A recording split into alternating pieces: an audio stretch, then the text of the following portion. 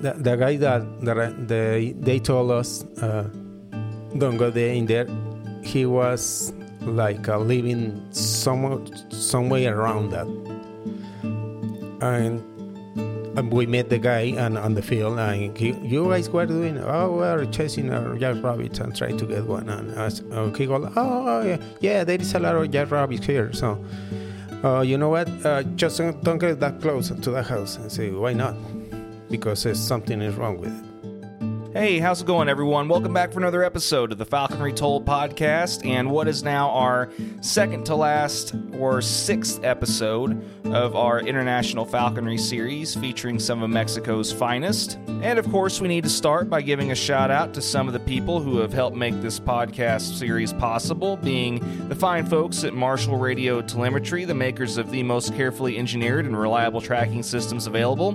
For more information on their products, including the awesome GPS system, head to marshallradio.com. We'd also like to thank the North American Falconers Association and the Falconry Fund, whose small grants program helped make endeavors like this possible. Their small grants program helps stimulate innovative science, outreach, and scholarly activities for the North American falconry community, and also specifically supports raptor conservation, falconry traditions, and falconers themselves.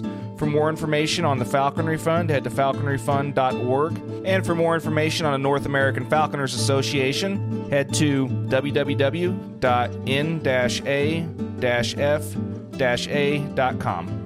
And we also need to thank our friends at Pursuit Falconry and Conservation Magazine for their continued joint efforts in helping to promote the art of falconry across the world.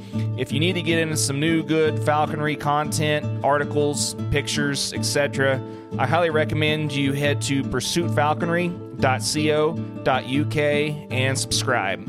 Well, our last two episodes in this series were recorded back in Monterey and feature Enrique Medel and Rodrigo Monroe Wilson. This episode featuring Enrique, I will say, contains a few of the more unique episodes that I think I've heard from a falconer thus far, and I've been really excited to share, so let's jump right in. Here we go. It's good to see you again today. Oh, that's a pleasure for me. What did you do earlier today? Did you go and check on the bird? Yes, I went there just to make sure everything is fine, and jumped the Harris hawk and check up the goshawk and make sure it's in the right weight. Because Rodrigo told me we're going Sunday. We might go to hunt Sunday, so I had to make sure the goshawk is in the right weight. And how often are you feeding the goshawk daily, or are you cropping giving a good feeding, and then like waiting, like fasting a day, or how are you going about feeding your goshawk? Well, I feed it daily. Okay. Once he starts hunting, I got a full crop. Yeah. One day rest, and the other days keep going and make sure that he's in the right weight. Okay, so you're hunting basically every other day? Yeah, something like that, yeah. Gotcha. Yeah, I know everybody kind of has a little different, approach to the whole weight management thing. Yeah. Some guys love to crop up, especially the guys that are only able to hunt like on weekends. Yeah, they like to crop up at the beginning of the week and then slowly, taper food down, a little bit through the week, and then that way the bird's hungry again by the weekend. And I don't do that. I mean, I try to keep it in the same weight all the week, just to make sure that it's in the right weight by the end of the weekend, and because we don't want to, like chasing birds, and he don't want to go back and start chasing the prey and all that. I want to make sure that it's in the right weight, so I keep all the week and make sure it's in the right line to go to the weekend. Yeah. So I mean, it's just there's a lot of guys I know that do that too. Especially that's it's a good approach that I found to take with Harris hawks, especially keeping them at the same weight so that their hunger level, their mindset kind of stays in the right place. They stay focused. Stay focused all the week. Yes. Yeah. Mm-hmm. Well, cool. Now, I mean, hopefully. Hopefully you guys are able to do that on Sunday. Thank you. I I know it's been kind of tough for Rodrigo to take this week off and not see patients and stuff. And, it's... it's pretty hard, Rodrigo, to get some days off. Mm-hmm. It's all the week is working, and he will sometimes go oh, okay, we see you on Sunday, and okay, I'm waiting for you, and you know what? I'm not going to be able to go, so you got to wait for the next week. So... Mm-hmm. So that's the way the Falconry is with the Rodrigo. Mm-hmm. So, but I try to keep the hawk always online, mm-hmm. just to make sure he's go oh, you know what? Let's go on Monday. Let's go on Friday. Let's go on Wednesday. So I have to make sure the goshawk is in the right weight. Yeah. Well, it makes sense why you want to keep it at the same weight then all the time, because, like you said, it's with a hunting partner, having a kind of an unpredictable schedule. You never know, when you're going to get to go, and next thing you know, it's Monday's hunt becomes Tuesday's or Wednesday's hunt, and it makes perfect sense. I totally get why you like to do that. Yeah, that's why that's the best way to do it.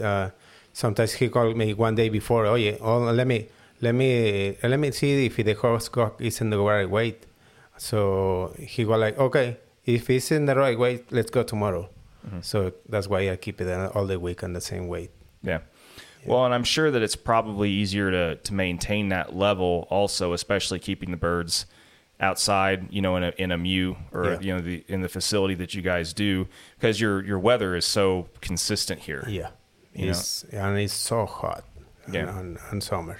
Yeah. So right now we are taking advantage of the way and the weather. Mm-hmm. Make sure the goshawk hunt all to the end. Mm-hmm. As soon as the weather change, the goshawk start I don't want to fly, mm-hmm. I don't want to chase the birds and all that. Mm-hmm. So we have just a small window to hunt, mm-hmm. about 4 months. Mm-hmm. Because it's so hot here in Monterrey. Yeah, that's kind of a little bit of a contrast from what I've heard from some of these other guys that are in other locations that are able to hunt 9 months out of the year. Yeah. But I mean, I understand why though, because it's completely different prey or completely different quarry and different circumstances. So, but no, that's good that you guys are able to take advantage of it. As much as you do. I mean, do you ever go by yourself, without Rodrigo? Or sometimes, yes. If Rodrigo tell me, you know what, I cannot go, I go by myself and a friend. But it's hard to do it because the other guy doesn't have the experience that Rodrigo has. So I had to keep the eye on the goshawk, make sure they don't go away, and the other guy go oh, I didn't see it. So that's why I always go with the Rodrigo, just to make sure if I don't see it, Rodrigo see it. Mm-hmm. So that's why we are kind of partners in the hunting places. Yeah, no, it's good to have a hunting partner that's experienced and knows what they're doing, because I do understand it's hard to it's hard to hold somebody's hand while you're also trying to keep an eye on everything else, and I mean it's pretty invaluable. I totally get that. Yeah, when we fly in the goshawk, always follow the goshawk, and Rodrigo follow the quails, mm-hmm. just to make sure that we see you follow the hawk and I follow the other side. I follow the quails, and he go okay, I saw the goshawk, it's that way. Mm-hmm. So that's why I always work with him because he's kind of experienced guy, and he knows okay, let's do this, let's do that. Just to make sure that the goshawk always have a successful day. Yeah. Sure. Well, and I mean, you want to be you want to be hospitable, and you want to bring people along that aren't very experienced, so they can get an idea of what the sport's like, what a hunt's like, and all that good stuff. But it is kind of a noticeable and a little I don't want to say. I know there's definitely some growing pains sometimes whenever you bring somebody new along, and you're just so, especially when you're used to hunting with someone that's that's knowledgeable and just knows what you're doing, you don't have to worry about that. And then all of a sudden, when you have to start explaining everything again, so someone else doesn't screw up a slip or do something they're not supposed to, it can be challenging. Yeah, it is, and with the goshawk, the goshawk how hard is it to make sure they doesn't scare with other people, and so that's why we raised that goshawk from the beginning, just to make sure he don't get away and he see a lot of things here in the city. So once you take it to the field, there is no reason to get scared of.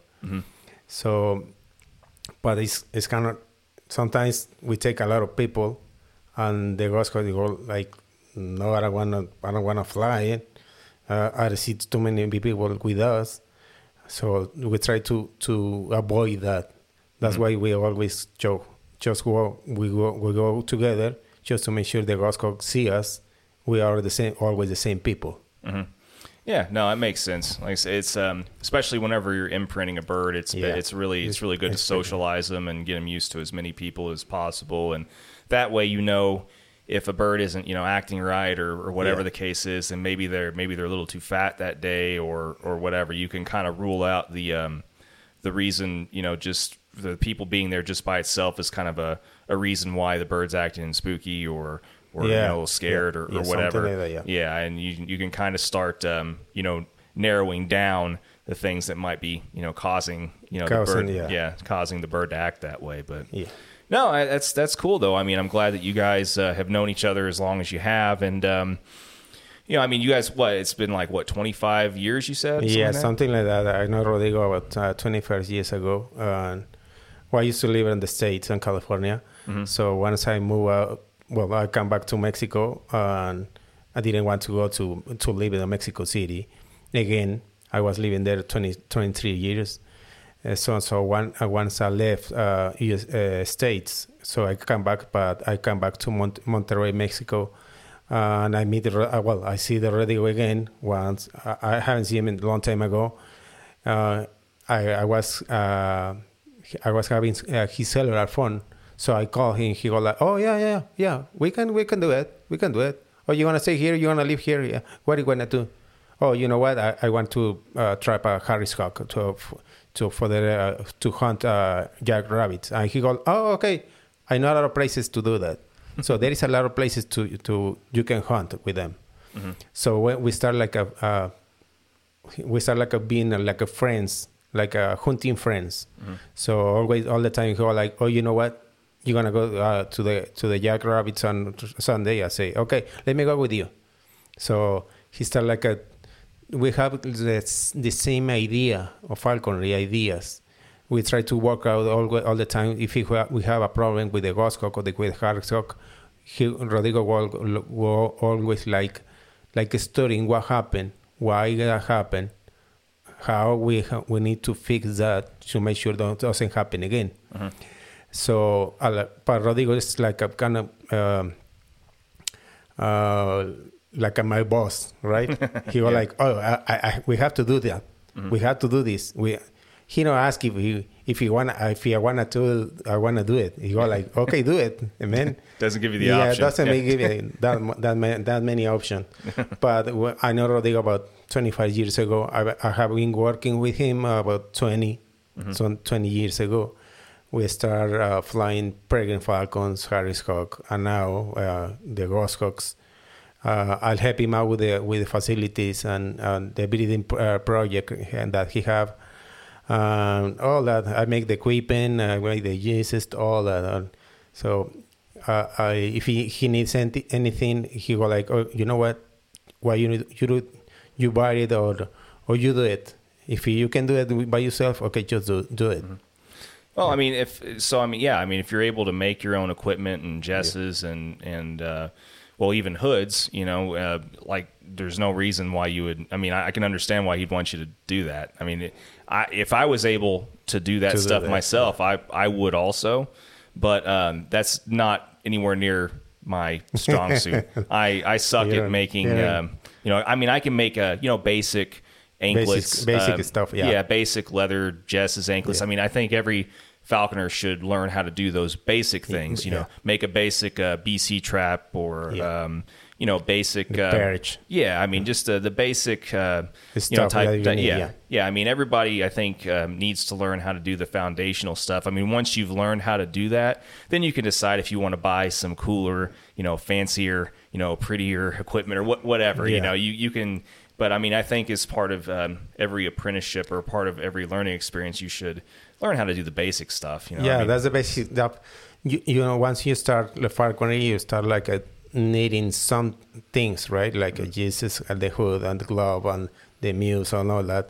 So I try to keep all that on my files just to make sure if somebody asks me, oh, you know what, I want a hood from you.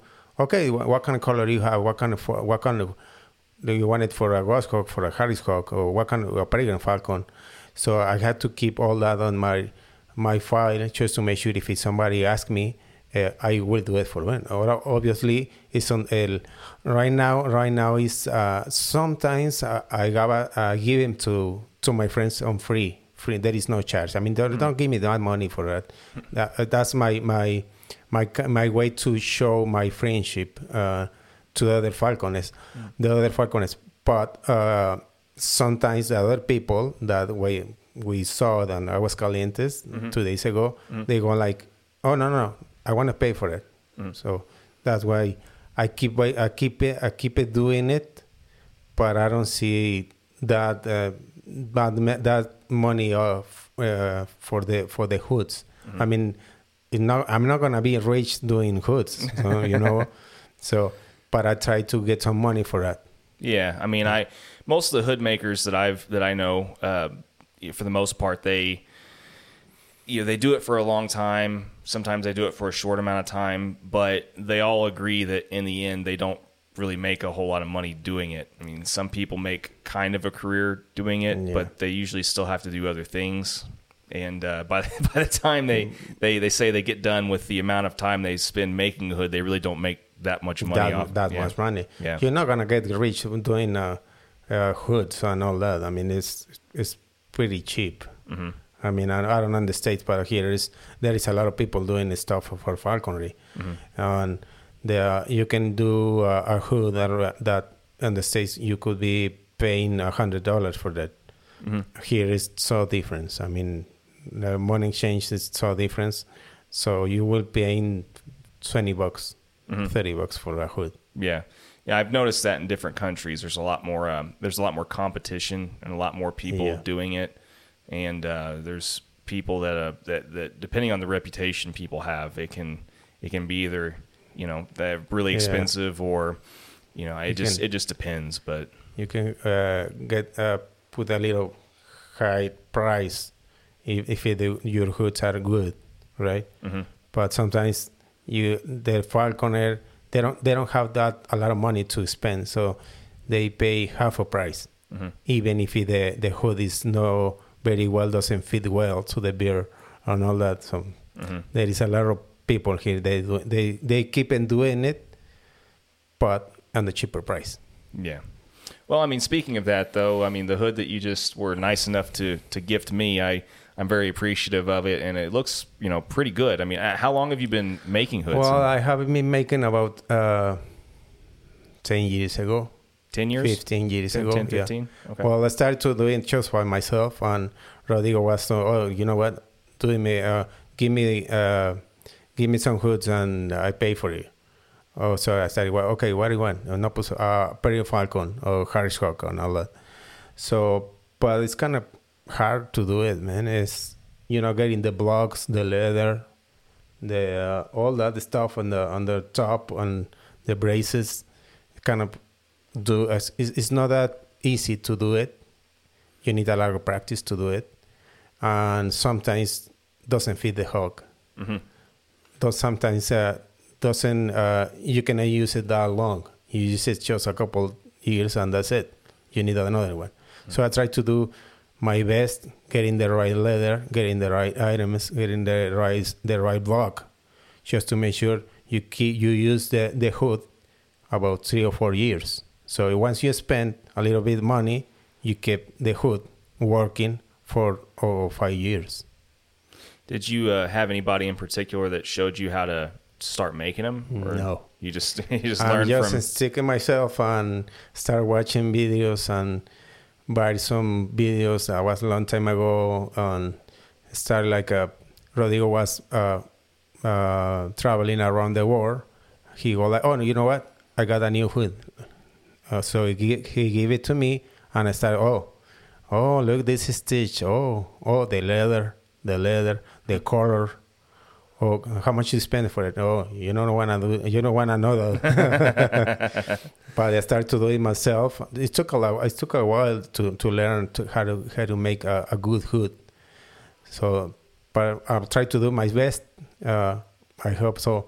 The other people, I have a lot of people that are buying some hoods for me, and they go like, you know what? I keep the hood with me because it's too old, man, and it's still in good shape. Like the guy we saw yesterday, Mauricio Quiroz, he was like, oh, you know what? That hood is from you. I said, what? Which one? The other one, the Tundra, the Tundra Falcon. I say, oh man, that hood is about 6 years ago. Yeah, so I keep working with it. Well, that's good. I mean, that's the only way you get better at anything is just to keep doing it. But out of curiosity, I mean, how many hoods did you have to, basically throw away or waste whenever you first started learning? Yeah, man. You know what? Once you start doing hoods, you don't get the right leather because it's nobody here to tell me that leather doesn't work for the hoods. So I try to one kind of leather, the other kind of leather. Once I got the right leather, I can see the difference between leathers. So I started doing, and Rodrigo was like, oh, you know what? That leather is the right one. You should use that one just to make hoods. So, but I screwed up a lot of 100. 100? Yeah, something like that. Oh, man. Yeah. 100 over how long of a time? A period of 5 years. Jeez. That's I say 100 could be more. That's a lot of practice. A lot of practice. Do you think that learning curve would have been smaller? You wouldn't have had to waste as much if you had somebody sitting there show you, or do you think it would have still been the same either way? That, you know what, that could be. Well, if somebody was there helping me, that time could be. Well, I could learn faster and getting the right tools to do it, but that I don't have nobody to do it, so that's why I took that so long. Yeah. I mean, so you think that maybe it would have still maybe taken you 50 hoods to get better instead of 100 if you had somebody sitting there show you at least the type of materials to use for the best type to use in the beginning, and instead of having to at least suffer through that part of it anyway. Cut my fingers and making the right stitch. Sometimes they use another kind of leather, they use another kind of paint. So someone told me, you know what, your hoods are getting better. You should keep going on the right way. So that's why I'm keeping it. But right now there is a lot of competition on the market. So I don't do it anymore for sale. Just the friends that they know that I make the hoods. Well, that's good. I mean, it's always good to help out friends. Yeah. And there's other guys that I know that have kind of quit or retired from it, commercially as well, and they just will do special requests every so often for friends and things like that. Yeah, it's something like that. That's what I'm doing right now. It's just for friends and people. They buy me hoods 40 years ago. They go like, you know what? I keep using it, but it's getting to the end. So I need to do. You can do it. Make another hood, same color, same price, same size. I said, no, man, that is not possible for that. Yeah. Well, what kind of leather is that? Well, that's here in Monterrey, it's called it sillero. That's kind of I don't know, say that leather is only from here, Monterrey. It's sillero, that the one used for the saddle, for horses. Okay. Yeah. So that's kind of hard leather. It's not that easy to seal the hood. Yeah, it looks like it'd be a little bit easier, and it felt like it'd be a little bit harder. I mean, to bend and kind of fold a little bit, so. Once you get it wet on the underwater, you flip it over and put it on the block. But it's kind of hard. It's kind of hard to do it, just to make sure the leather doesn't stretch. Mm-hmm. Once it's stretching, that's it, man. The hood is going right to the trash. Jeez, I can't. Like I said, I can't imagine, the patience and I don't, that and gloves and certain other equipment. There's no way that I'm ever going to make that stuff. Well, I don't make gloves because it's too hard to do it. I mean, I don't like them. Yeah, I don't have the skill level or the patience or honestly the desire. I would much rather go ahead and just support other falconers or other friends and buy a new glove every season from someone else, or buy hoods from other people wanting to to make them, or whatever the case. I'll go ahead and just leave those things to other people. Yeah, I know.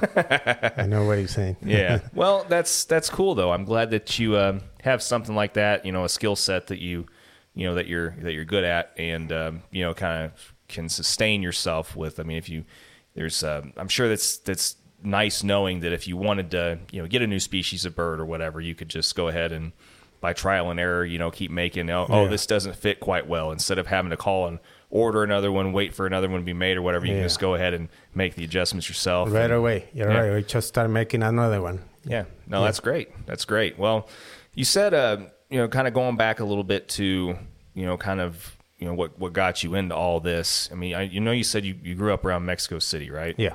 So what was the kind of initial thing that got your attention? Got you into it, and when did you discover these birds like this? Well, when I was 18, something like that, my sister was dating a guy, and that guy had a Harris-Hawk.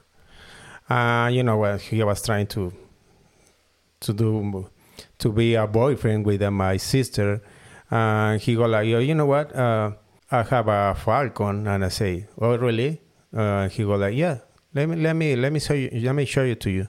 So he bring the falcon to my house, and he showed it to me. I go like, oh, I never see one of those that close.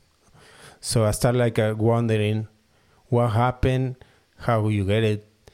You know what? And he go like, oh, let me take you to the field. And we let it go.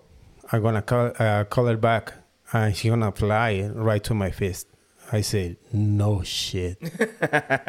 Really? Yes, we can do it. So we went to the field. This guy let the Harris-Hawk flying. That was a female Harris-Hawk. The female got on a tree, and he started like walking, shaking the glove. And he was like, oh, you know what? Right now he's going to come back. I say, okay, I want to see that. Yes, man. He called it back, and the Harris-Hawk got down from the tree flying and get in the fist. And I say, holy shit, man. How do you do that?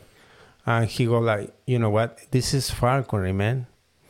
That's a sport a long time ago. A lot of Chinese people, or I don't know, somewhere they start like doing it. So I got to in the history. Once he go like, you should try to get some books, right? Well, I can give you some books, and you can start like reading. So that's what he was giving to me, like a book from Felix Rodriguez de la Fuente. That's Spanish guy. It's in Spanish, obviously. At that time, I didn't speak English. There was no resource to get falconry. I didn't know nobody, just with him. And he go like, okay, let me give you some books. And so I start like dreaming. Oh, you know what? I want one of those. And he go like, no, you cannot have it. That's kind of dangerous. He can get your hand. Your mom is gonna say no. And I start, no, you know what? I want to see. I want to know more about it. And he go like, okay, let me give another book. So once I start doing getting into the history. He go like, you know what? The Harris Hawk can hunt jackrabbits for you. I say, no, really? Yes, we can do it. We can go. We went to the field, but this guy didn't get anything. But I got to more history. So I started to reading all of that. I say, how do you make the Harris Hawk come back for you? You know what? You had to weight the bear. You need a scale just to make sure it's on the right guy. He had to be there. He had to be hungry because he's a predator. He had to be hungry, but once you get in the right way, it's gonna come back for you. You have to feed it at the feast and all that. So once I get there and I start doing myself, I try to be okay. Let's take the bear to the field. I want to hunt something. So I met some guys from another states. The other guy told me, oh, you know what? You should take it, and you need to train the bear. It has to be in good shape. You need to go to the field where it's a lot of places that time to hunt your rabbits. So I try to do my best, waking up 4 o'clock in the morning, get in the car, ride 2 hours, start to chasing birds, chasing rabbits, chasing rabbits. Once the Harris Hawk start hunting or follow them, I say, man, this is the way I want to do it. So as I keep going, as soon as keep going, and I was trying to get the right bear. Once I started hunting, I said, this is it, man.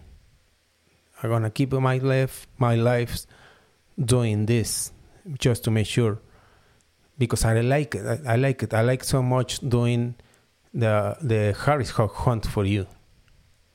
Yeah, that's great. Now, like I said, I wish that I had discovered all this stuff sooner. I really didn't. I didn't discover all this stuff till I was 30 friggin' years old, man. And I know other guys. Well, I mean, like even Israel and other guys that I know that were fortunate enough to kind of discover this stuff and get into it when they were teenagers. And I kind of think of what it would be like if I would have had all that. Time. But I mean, honestly though, where I was at those points in my life, I don't think I would have been near as serious. So it's probably better that I didn't discover it then, to be honest. Right? Yeah. But I mean, so you moved from Mexico City, you said to California for a little while. So I was living in Mexico City, so I got 23 years old. My family moved out to the States, California. I was the only one that was in Mexico City.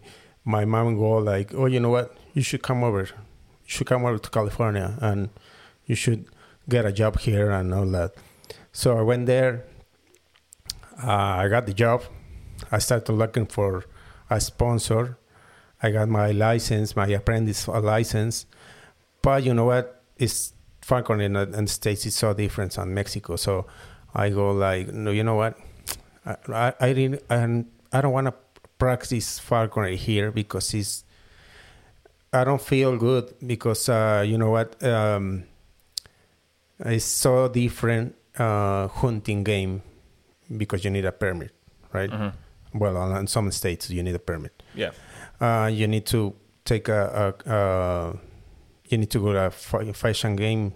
Something like that. Mm-hmm. To do some stuff on. Yeah, fish and wildlife. Yeah. So I go like, no, you know what? Let me go back to Mexico. But I wanna do it in Mexico and the same way I was to use it to do it a long time ago. And so I went to the States and I stayed there working like crazy 4 years. Try to learn the language because I went there and I didn't even know how to speak English. So I learned the language. My mother go like, no, don't go, man, stay here. I was single at that time.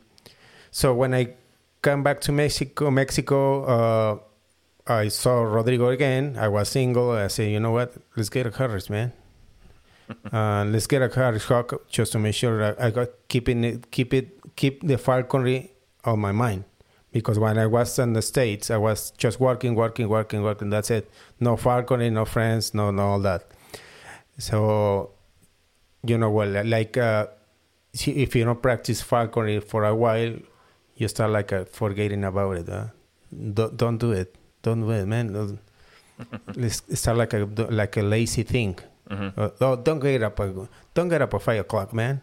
Just to walk around and see the hawks. Don't do that. I mean, it started getting lazy for me, and my body was missing something. My mind was you know what? Let's go back, man. Let's go back. So I told my man, you know what? I'm going back, but I don't want to go back to Mexico City because Mexico City is too big right now. Well, that time. I want to go to Monterrey to see how the state, Monterrey is an industrial state. So there is a lot of jobs here and all that. So I say, you know what, let me visit Monterrey. Once I get there, I get here in Monterrey. I call Rodrigo. Rodrigo, you know what, you should stay here, man. Let's go practice falconry. Let's do the. So it started try to keep me on the state. So I say, okay, that's fine. So I got Monterrey single. Once I got Monterrey single, it started I meet my wife here. I got 3 kids. So they born here. They are from Monterrey, Mexico. So now it's no way to move out. We're going to stay here all the way along. My sister, she always go come to Monterrey and flying again just to make sure because all of my family they live there, so I'm the only one staying in Mexico. So they were like, you know what? Let me go back to Mexico to visit Enrique just to make sure everything is okay. So they always come back, have a barbecue and all that. But that's the reason that I left California and come back to Monterrey and try to do when I come back to Monterrey, I say, you know what, I'm going to try to do my best on falconry just to make sure other people see it. And that time, I didn't have friends. Just that Rodrigo was the only one that let's go falconry, let's go do this. So that's why I keep myself on the Monterrey. Yeah. Well, I mean, that's definitely, I don't know, that's dedication, moving back to another. I mean, granted, you already kind of knew some degree of what this area was like, but moving completely to another country again, even if you were already born there and away from the rest of your family and stuff, just for, a sport or a passion or, whatever you want to call it. It's, that's pretty ballsy. Yeah, it is. Yeah. It takes a lot of guts. It takes a lot of guts, and it takes a lot of time, man. There is we don't have a problem here with the law, like Rodrigo told you. There is no problem with that. So you can just go any place with the hawk or the Harris hawk or the ghost hawk, and there is no problem. No problem. You don't get. Well, I don't get it. Scared because if I got pulled over by the cops, I say, okay, that's fine. I mean, they didn't even know what you have on the truck. So, well, I mean, that's cool though. I mean, you've got a family here. You're already established. You've got, now you've got kind of a falconry, career to some degree. Yeah. And speaking of that, I mean, you told me you do abatement now, right? I doing abatement here in Monterrey. About 8 years ago, I have a few companies here, and I'm working with them. So what all do you do with, or what birds do you use for your abatement? Harris hawk. Yeah, just Harris hawks. Harris hawk. Yeah. Okay. Yeah, so you don't use any falcon. You don't really do any agricultural abatement. No, because Monterrey is no agriculture state. Right. Okay. Monterrey is an industrial state, so they have a lot of things. I mean, Monterrey. There's a city that they make the cars here, so they send it back to the state. So there is a lot of companies. They do the seeds and they do the plastic things and something like that, right? So that companies, they have a lot of problems with the pigeons. So they get into the line, the production line, and they start popping around. So they try to, they are working for time, right? There is no way to stop the line. They have to keep going, producing the cars and all that. So I got a phone call from another company, and he was like, you know what, you are Falconry? I said, yes. Can you do this? So I went there and okay, yeah, I can do it. So that's why I started doing abatement. Oh, okay. Yeah, so you don't have to have a separate type of permit or license or anything to do abatement here? No, just with the permit, with the one the government gave it to you, just with that. I mean, well, you need a lot of experience too. You had to explain it to them what you need to do just to make sure you get all the pigeons out. Mm-hmm. So they start like, okay, let's try it. Let's try a couple months. Let's try 4 months. Let's try 6 months. You know what? We're gonna keep you here 1 year ago. And I say, okay, that's fine. So they start like extending the time, mm-hmm. because they were watching, they were seeing that their pigeons are gone. So they, you know what? You should keep yourself here, and we need to keep going because we have to. Some companies they need they have visitors from the States, and they don't want to see all that pooping around. Mm-hmm. Yeah, and they go like, you know what? If you give me that service and you make sure there is no pooping on the floor, I give you the job. I say, okay, that's fine. So right now I have a company that I have been working 10 years with them. So they say, you know what? I don't want any problems. So you keep going. There is no, I mean, I don't care. Just do what you have to do. But I don't want to see the pigeons here. So they're just like, yeah, just you keep doing what you're doing. We'll keep writing the checks and we'll keep the money. Well, I got to get some money for them. They're happy for the job. They don't expect that fast. The result that was so fast. And you know what? Let me see the hawk. So I bring it to them, and they go like, "Can I take a picture?" Go ahead, man. Go ahead. So they take a lot of pictures for me, and they, a lot of companies, they have like a inside magazine, right? Mm-hmm. So the guy who hired me started like taking pictures and put it on the magazine. Okay. And they go, you know what? We have a company that is flying a hawk, is carrying the birds, is getting the pigeons, just to make sure everything is okay. If you see any pooping around, just give me a call. And I went there to see what happened. That's the reason that company kept me and the job. And they don't want to know another companies. They were like, okay, man, you stay here and I give you the check. Yeah, they don't even want to mess around with anybody else. They just know that you're getting the results that they want, and, yes. And now you've got a lifetime client as long as you don't do anything to screw it up. Yeah. Yeah. Well, how many Harrises do you have just strictly for your abatement? 6 Harris, right? 6, and you just cycle them. Just keep. Well, I use one. No, the 6 Harris, they are on different companies, not in the same one. I got 2 Harris in one company, 2 Harris in another company. Well, the other one I use myself, so that's 7 Harris cock. Right. And do you have other people working for you with the other companies? 2 people. Okay. 2 guys. So like each of the other 2 companies, you have one person kind of working like under the other 2 companies, or do you just like, have them switching back and forth between the other 2? Yeah. Okay. Switching back and forth. And we change the days to make sure we change the day. We visit the company, Sunday, and the next week on Wednesday, the next week on Thursday, on the morning, on the night. So we don't have a schedule for that.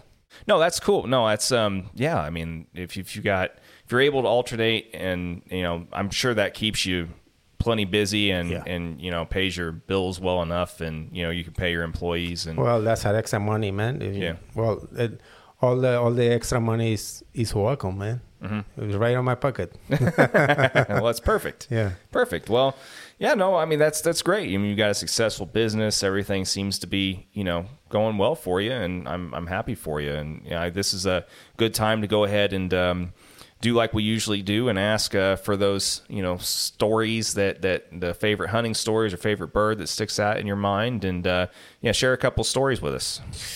Oh, that's kind of hard, man. Well, we have a nice story. I was hunting jackrabbits with a Harris Hawk a long time ago, and that place, Saltillo, that went there. We went there on Monday. Mm-hmm.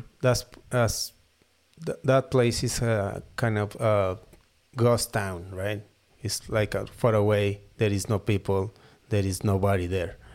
So I went there and started like chasing jackrabbits, and somebody told us, don't get too close to the house, man. And I said, why not? Because they say there was a ghost there and all that. So I said, okay, that's fine. So we started like chasing jackrabbits, and then we start to getting close to the house. And I say, you know what? I don't care, man. Let me go there and let me see inside what is inside. Let me see. So I went there, and once I get there, I start like a feeling like a cold weather, oh man, it's too cold here. So I didn't went to see try to get the inside things. I say, you know what? Let's go. I don't like the way it feels getting close to the house. So once we get there, we got away from there, and I told him, my other friend, you know what? Don't go there, man. That feeling like something is wrong. He goes, really, man? So once I try, we're talking about that we start like a screaming girls from inside. I say, you know what? Let's go, man. Let's go. Let's go. Don't. So that place, we never come back, man. That was so scary. We never come back because that was like something like you don't feel it. You feel it like something is wrong here. Yeah, it kind of makes the hair on the back of your neck stand up. Something like get goosebumps, your skin crawling like a little if something is breathing and you hear like yeah. So I say, you know what? Let's go, man. So we never come back to that place, man. Yeah, so you encountered a haunted abandoned house, on your hunt. Yeah. What would you have done, you think, if your bird would have flown through a window or something, broken window? And that time you need a lot of guts to get there and to get inside of that house. And well, that's where you hope that your bird's definitely on weight and the recall's pretty decent, so you could stay outside and hold up the. So you have to go in and get attacked by a friggin' ghost or something. Yeah, that was so scary, man. That was so scary. I didn't like it, and as soon as we left the place, we started talking about it, and you know what? I started to feeling like that cold on the back of your neck, and my friend go like, you know what? I started to feeling like the same thing, man. And he was far away. I mean, he wasn't that close like me. He was like, oh, you know what? Yeah, I can feel it. Something is wrong in that house. So we get out of the way. I mean, never come back to the same place. Even if they have a lot of jackrabbits around, I said, no, man, let's go. It's like, screw that hunting spot. Yeah. Don't come back, yeah. Did you, out of curiosity, did you do any, did you try and figure out like any history with that house? Did you try looking it up or anything? Or no. Not the guy that was the guy that they told us don't go there in there. He was like living somewhere around that, and we met the guy on the field, and you guys were doing? Oh, we're chasing a jackrabbit and trying to get one. And he goes, oh yeah, there is a lot of jackrabbits here. So, you know what? Just don't get that close to the house. I say, why not? Because something is wrong with it. So I never try. I never find. I even tried to find out what is the history in that. No. Man. Yeah, so you didn't discover that somebody was murdered in there, somebody like killed a whole family, or anything crazy happened in there or whatever. No, I didn't even think about it. No. I didn't even try it. Yeah, well, I don't blame you. That'd probably be something I'd want to forget too. But yeah. Well, I mean that's definitely not something you encounter every day. Yeah. But is there any particular bird that you've flown that sticks out in your mind also, or? No, right now. Well, we haven't been flown Harris Hawk, Peregrine Falcons, and Rodrigo brought some Giro Peregrine Falcons a few years ago. We don't like them. That was so different. Yeah. Well, we know, and the weather doesn't help here. But you don't have a favorite bird that you've flown before that was like a really good bird, or? Well, I have one that I used to use it for abutment. She died the last year. She was the one. When I started doing the abutment, I started using that bird. She was 8 years. 6 years old. No, 8 years old. And I was on the facility, and she died. I mean, there is no reason. We didn't see what happened. There was no scratching on her, no blood, just like dead. Nothing was wrong with it. She was eating well. She was training. She was flying. So I put it in the muse. The next day, that was it. Well, that's the only one that I went. Well, like keeping feelings for it. I had a bird die like that also, and it's a bummer. And you know, like I said, it's even when you find out what was wrong, you know, you just, you know, sometimes they don't show that they're sick, and there's nothing you can do. It just sucks, you know. Yeah, when I started doing the abutment, I started using that bird. My wife go like, you know what, Merida, that was I call her, Merida just died, and she go like, no, why? What happened? No. You should. You know what? I told you should leave it here and at home. Don't take it that way. Don't take it to work and all that. She was like having feelings for her. Yeah, it's you know, a bird's kind of sort of a little bit like a good bird, or a little special if your wife and my wife's the same way. She doesn't really like birds at all, and sometimes she has birds that she even likes, and you know, when something happens to them, even she's just like, you know, there's only been 2 or 3 birds that I've had that she's been like that she liked, but yeah, you know there's something different there whenever your wife even likes one of the birds. Yeah, you know? Because you should bring it home. I take care of it. I go like, okay, then let's. Once I take it back to home, and you go, you know what? You should take it back, man. I don't want to feed her. She's too dangerous. She's trying to get my hand. Well, like I said, that's a bummer. I hate to hear that, but you know, it happens. It's part of it. But well, I mean, this is probably a good time to go ahead and end this with the same thing that we've kind of been doing, or at least I've been doing. And asking, you know, is there anything, you know, at least from your point of view, or anything that you've learned in your time in falconry that, you know, you'd like to pass on, or a piece of advice, or... Yeah, you know what? Falconry takes a lot of effort, discipline, responsibilities, and money. So if you're trying to get a falconry, you start to doing falconry, you got to keep in mind that what kind of bird you want, and all the birds that you're gonna have, they're gonna need you, right? Because you are keeping it. If you don't feed the hawks or the falcons, they don't eat. You are the source to give them. So just to make sure, if you try to get falconry, make sure you keep in mind that falcons, hawks, or whatever, they need you to feed. And if you have a project, breeding project, if you try, you got to keep in mind all that you need money, you need time, you need to get sometimes so early, 5 o'clock, 4 o'clock, 6 o'clock in a.m. It's not that easy, man. It takes a lot of effort, take money. Your wife is gonna, where are you going, man? So if you're trying to get falconry, you gotta keep in mind all that. You know what? You need a lot of money to do it. You need to buy the bird. You need to buy the equipment and all that. You need a car to do it. You need a field. You need pigeons. You need this. You need that. You need a GPS system. You need a telemetry. So there is a lot of things to do, to think about it once you try to get on falconry.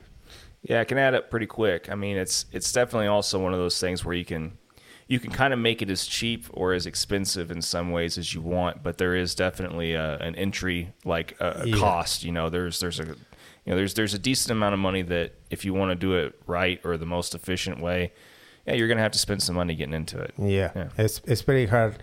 It's very hard to do it, and you gotta keep in mind that you need it. Once you start, you need money to start the falconry thing. Mm-hmm. So once you get there, if you get a passion with us, like I want to do it more, I want to do that, I want to do that. All the things you try to change, that means money. If you don't get it, if you don't want to use that telemetry all that we have used in 10 years, and they have the new one, the GPS system. Mm. You need to buy it. You need money to buy it. So you gotta keep in mind that falconry is money. It's a hobby, but it's money. Yeah. It's not cheap at times, and even if if you just have to be aware that if you don't want to spend the money on some of those things, then you just got to live with the fact that you might lose your bird easier, or something else might happen, and that it just kind of increases the risk. But that's the way it is, man. It's a risk. Yeah. Well, no, I think that's good. It's like I said, it's good to remind people of that, and I think that like I said, that's probably a good place to go ahead and call this episode good. And thank you again, man, for all the hospitality that you've helped show this week, and I really appreciate it. Thank you again so much for the hood, and I really appreciate those things. It means a lot to me, and I'm really glad that things have worked out so well this week with all this. It's been great. That's been a busy week, man. Driving around all the states, and the states to Aguascalientes, taking 7 hours driving and all that. Eating any place, because we eat a lot of places, and it's been like a busy week, man. Yeah. And we don't receive a lot of falconers from the States, but you are the first one. I hope so. This is your first time. I hope so. That will be a second time. We're gonna take you to other places like Veracruz to see the Abdomado falcon and all that. So there is a lot of falcon here in Mexico, but we need time to take you to see all that different things that we have here in Mexico. Well, I really hope that there's going to be a second time also. I mean, I hope that people are really receptive, and I think they will be. I think that this has been a good series, so far to share with people, and hopefully I can manage to swing back down again and see a lot more. I'd love to see what the rest of a week is such a short amount of time to take in what a huge country like this has to offer. Yeah, so. That is so big. I mean, driving to one state to another one take a lot of time. So the one we went this week, Aguascalientes, that's far away, man. 7 hours driving around. It's kind of hard to do it, and why? That's why we always go two drivers. One sleep in the back, and the other one drive. So well, like I said, it's not a small thing to ask to have a couple of people that are willing to take time out of their schedule, their life, work, everything else. A little bit of time away from their family.